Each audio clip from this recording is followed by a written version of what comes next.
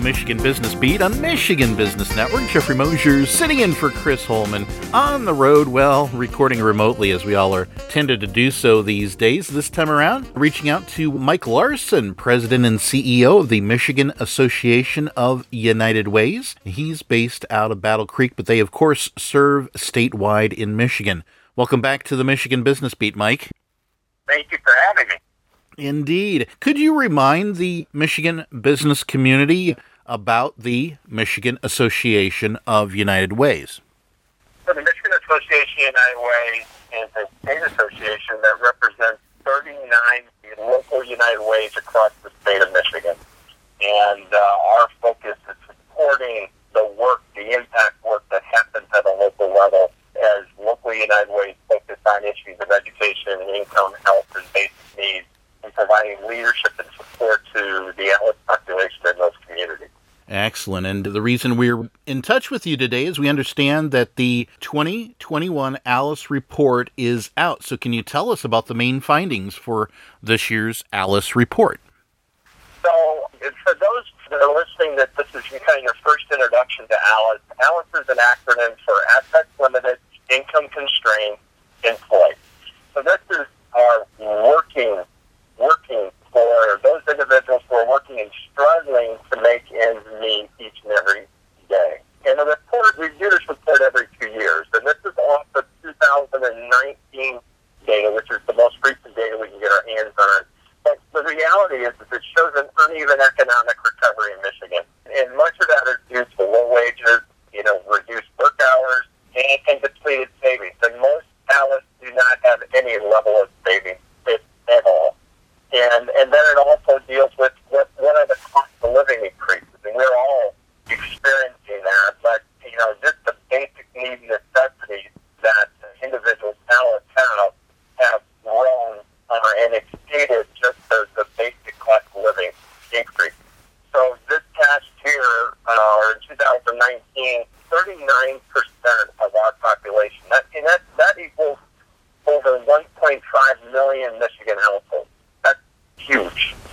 These are individuals that are struggling each and every day to pay for housing, childcare, food, transportation, health care, these real basic necessities that they need to take care of each and every day. All right, and those are huge numbers, but for a frame of reference, what is the ALICE threshold, and how is it different than the federal poverty level? So the federal poverty level is really antiquated. It does not measure current costs of basic household necessities like cell phone, Wi-Fi, or just a few examples. And it's not adjusted to reflect the cost of living differences in each of our communities or states across the U.S. So it's just not a reality for families that are working hard and trying to make that happen. And these are ALICE are people that are working.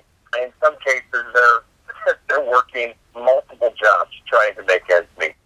Indeed. And could you tell me, what about the folks that are right there, that at that edge, the 10% on the cusp of the ALICE threshold? How are they impacted? So it's interesting. This report, the first time we've been able to do this report, where we were able to identify that income bracket just above the ALICE threshold. And what that data tells us that in Michigan, we have over 236,000 households in Michigan that are at that tipping point. That if something happens, say a car breaks down and they can't get to work and they lose their job, or they can't afford to get their car fixed, it's these types of things that get them right into the ALICE population. And what concerns me about this is the data that we have right now doesn't reflect what happened this past year with COVID and what we're currently dealing with, but these are the families that don't have savings. So if they're not employed for a period of time, they don't have the savings to be able to carry them and buy necessities that they needed. So this is a population that we have real concern in economic times like this is going to be severely impacted and pushed right into that population. Exactly. You're speaking to a little bit alluding toward my next question, which was going to be, so the 2021 ALICE report is representing the 2019 numbers. How do you think that the report will be impacted following the COVID-19 pandemic? This is, as we looked at the past 4 or 5 years and watched the ALICE population, and it continued to grow.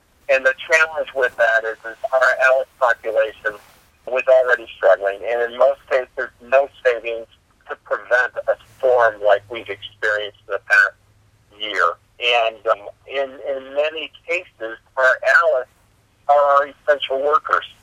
These are the people we rely on the most. These are the people on the front lines serving as our child care providers, people working at our grocery stores. I mean, these are the people that we rely on and that we need, but are struggling the most.